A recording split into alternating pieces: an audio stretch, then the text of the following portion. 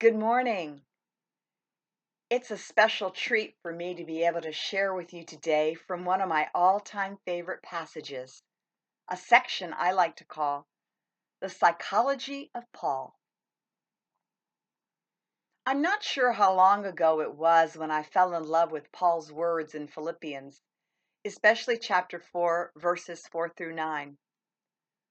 Others call the last chapter of Philippians closing appeal for steadfastness and unity. In your Bible, there might be a different title for this last segment. Ephesians 6 tells us to put on the whole armor of God because we are involved in spiritual warfare. Sometimes in the morning when I leave my bedroom after reading my Bible and praying, I think of the armor and how I will need it to face the day. The belt of truth, the breastplate of righteousness, the gospel of peace, the shield of faith, the helmet of salvation, and the sword of the Spirit. Philippians 4 tells us we need to put on the mind of Christ because that is where the battle happens. We struggle daily with all that is thrown at us. There are days when I would like to be able to turn off my mind. Those days are when I look at our cute little boxer puppy and tell her, Bella, you are lucky to be a dog and not have to deal with the human mind. Our puppy has no idea how tough life can be. Paul knew how tough life can be, and he wanted to help us through it. This whole letter to the Philippians is Paul's sound advice. Advice is often given when we've lived through something. We give advice when we've learned something simple or complex. For those of us who are mothers, we love giving advice to our children. We ourselves have been through adolescence and school and homework and friendships, so we try to advise our children about all of it. Sometimes our advice is accepted, but many times our kids seem to want to make their own mistakes instead of following from our experiences. For those of us who like to cook and try new recipes, we advise others about what not to do in the kitchen and what works. I think we advise because we don't want others to make the same mistakes we have. We advise with the hope that we can protect. Paul had become an expert, so to speak, because of what he had lived through. He'd been an enemy against Jesus, then he met Jesus, had his name changed from Saul to Paul, and later was imprisoned because of sharing about Jesus. He had, as we say, learned a thing or two from his experiences. Later in this chapter, he talks to the church about contentment and what he has learned, and how he has learned how to be content with whatever trials he faces. What else did Paul know? The same thing we know today. We are in a warped and crooked generation. He has already stated this in chapter 2. Society is not for us, but rather against those who want to follow Jesus. We see sin all around us. We see others not wanting us to worship God or chastising us for having faith in God. Circumstances, even though his were undesirable, poor, and lacking, didn't seem to bother Paul. He was in prison and chained to a guard. He was faced with the possibility of being killed in the near future. And he had learned how to rise above his dire circumstances. He had learned that the battle is often in the mind, and if he set his mind on things that are praiseworthy, he would not only be okay, but he would be able to thrive. So let's take a look at today's passage. Let's read from the verses. Philippians 4, verses 2 through 9, and I'll be reading from the New International Version. I plead with Erodia, and I plead with Syntyche to be of the same mind in the Lord.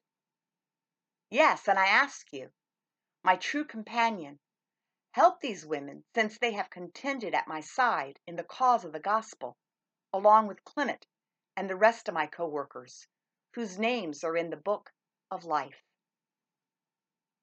Rejoice in the Lord always. I will say it again, rejoice. Let your gentleness be evident to all. The Lord is near. Do not be anxious about anything, but in every situation, by prayer and petition, with thanksgiving, present your requests to God, and the peace of God, which transcends all understanding, will guard your hearts and your minds in Christ Jesus. Finally, brothers and sisters, whatever is true, whatever is noble, whatever is right, whatever is pure, whatever is lovely, whatever is admirable, if anything is excellent or praiseworthy, think about such things. Whatever you have learned or received or heard from me or seen in me, put it into practice, and the God of peace will be with you.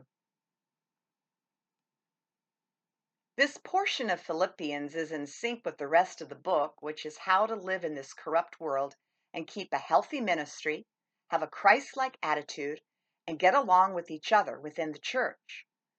The local church had some clear interpersonal conflict with these two women Paul names at the beginning of the chapter. Paul pleads with these women to get along. He even stresses how valuable they are. That's good psychology.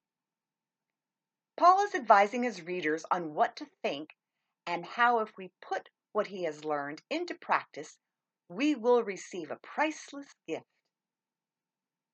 That gift is God's peace. Paul mentions what to think on and omits the things not to think about. Here he doesn't provide a checklist of what not to do.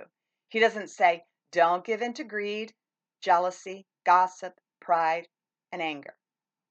This isn't a passage about the 7 deadly sins. Instead, he's upbeat and focused on the positive. In prison, I bet he had a lot of time to learn that the focus had to be positive in order to get through each day. He tells us to have the mind of Christ and gives us advice on how to go about achieving this. He tells his readers to think of whatever is true, whatever is noble, whatever is right, whatever is pure, whatever is lovely, whatever is admirable. If anything is excellent or praiseworthy, think on these. Perhaps he hasn't covered it all, so he adds, if the church in Philippi has learned other things or heard or received more from him that he hasn't mentioned, then put all of that into practice as well. This has worked for him. He wants Christians to not needlessly have to experience turmoil in the mind. Paul is all about helping others. At the end of this portion we're looking at today, we see what will happen when we have the mind of Christ.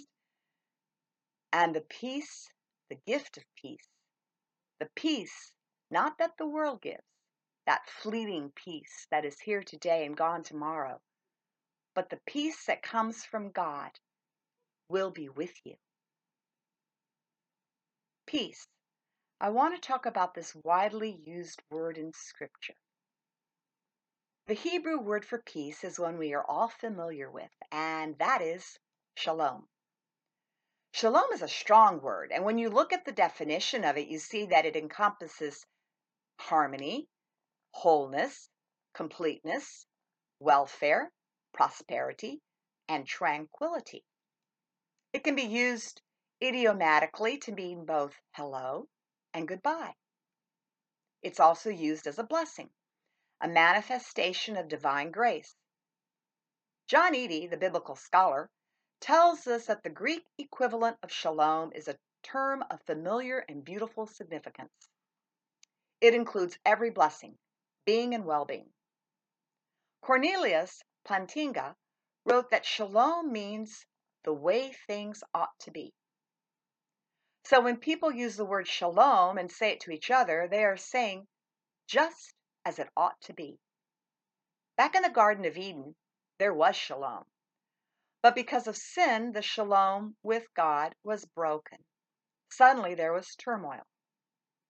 Thankfully, God has restored shalom in the places where it was broken. He's restored it through the gospel of Jesus Christ. This peace that the Bible talks about is available to us. We can have this state of well-being and this attitude of peace because we have been restored with God and forgiven by God. In the Bible, there are many references to peace. Thou wilt keep him in perfect peace whose minds are stayed on thee, from Isaiah 26, verse 3. Peace be with you. Jesus said this when he entered the room where the disciples were in fear after his death and resurrection. We find this account in the Gospel of John. Pursue peace. Turn from evil and do good. Seek peace and pursue it. That's from Psalm 34, verse 14. And Psalm 37, verse 37 says, consider the blameless, observe the upright. A future awaits those who seek peace. Why is peace vital? How do we cultivate it? Invite it into our daily lives.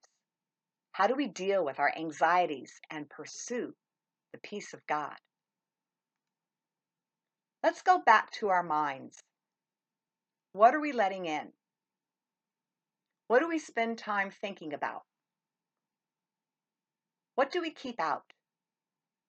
How can we be people who train our minds to travel down avenues that are good for us by thinking thoughts that lead us to that peace-filled life? C.S. Lewis wrote, God can't give us peace and happiness apart from himself because there is no such thing. I've read articles by psychologists who stress how worrying steals from our days and how much of what we worry about never happens. There are all types of worriers, and no one says that carrying the burden of stress is a good thing. But seldom do the articles mention putting on the mind of Christ and how that benefits the human spirit. There are tips and advice on how to get through stress, but so many do not read Philippians 4 to see how our minds are made to need the gospel so that they can be set in the healthiest direction. As Christ seekers, we have learned, like Paul, how to use our minds to ponder on God, who is our shalom. I want to end with a little assignment that deals with ways to help us overcome our worry and fear. As a writer, I tend to push the therapy of writing. So pick up your journal or a sheet of paper and a favorite pen and join me in this exercise. For this exercise, you can use full sentences or bullet points, whatever way you can to get those fears and anxieties onto the page. What are the things that keep you from going back to sleep at 3 a.m.? Write freely. Don't worry about spelling or punctuation or grammar. Your third grade teacher is not looking over your shoulder. No one has to see your words. Write honestly. That's important. By writing, you have done two things. You have acknowledged your fears and come face to face with them. And the second thing is that you have unleashed them onto paper so that they are not all tangled in your mind. They are out of you, onto the page. There's something about the page being able to handle or hold your fears. It's like sharing them with a friend. And so the burden of carrying them is not only carried by you, but deposited onto paper. Sometimes the very act of writing things out helps us realize the fears are not as large or seemingly impossible as when we keep them inside our minds. And when we look over what we've written and present them to God, asking Him to take them and give us peace in place of fear and confusion, we're able to be calm. We replace the anxiety with the peace of God. Being thankful and keeping a thankful journal are ways that our society have come up with to help us deal with life. There's a lot of talk about being thankful and gratitude and having a gratitude journal. When we notice the things we are grateful for, we can also train our minds to ponder on them and give our minds space to think on them. I think this is part of what Paul was admonishing the church to do. Look around you. Rejoice, he tells us. And if you have nothing to rejoice about because you think your circumstances are too bleak, then look to the Lord and rejoice in Him. I think it's always a good practice to remember all that Jesus has done for us. When we make our list of gratitude, we can include it all, from the contentment over the cup of coffee that we have in the morning, to the beauty of an iris in the early spring, to salvation and God's love. And as we ponder and fill our minds with this gratitude, our hearts become full of peace. We realize that no matter what troubles come our way, no matter how dark and sorrowful our days may be, we have a reason to rejoice. God of the universe, God of creation, God of Abraham is with us.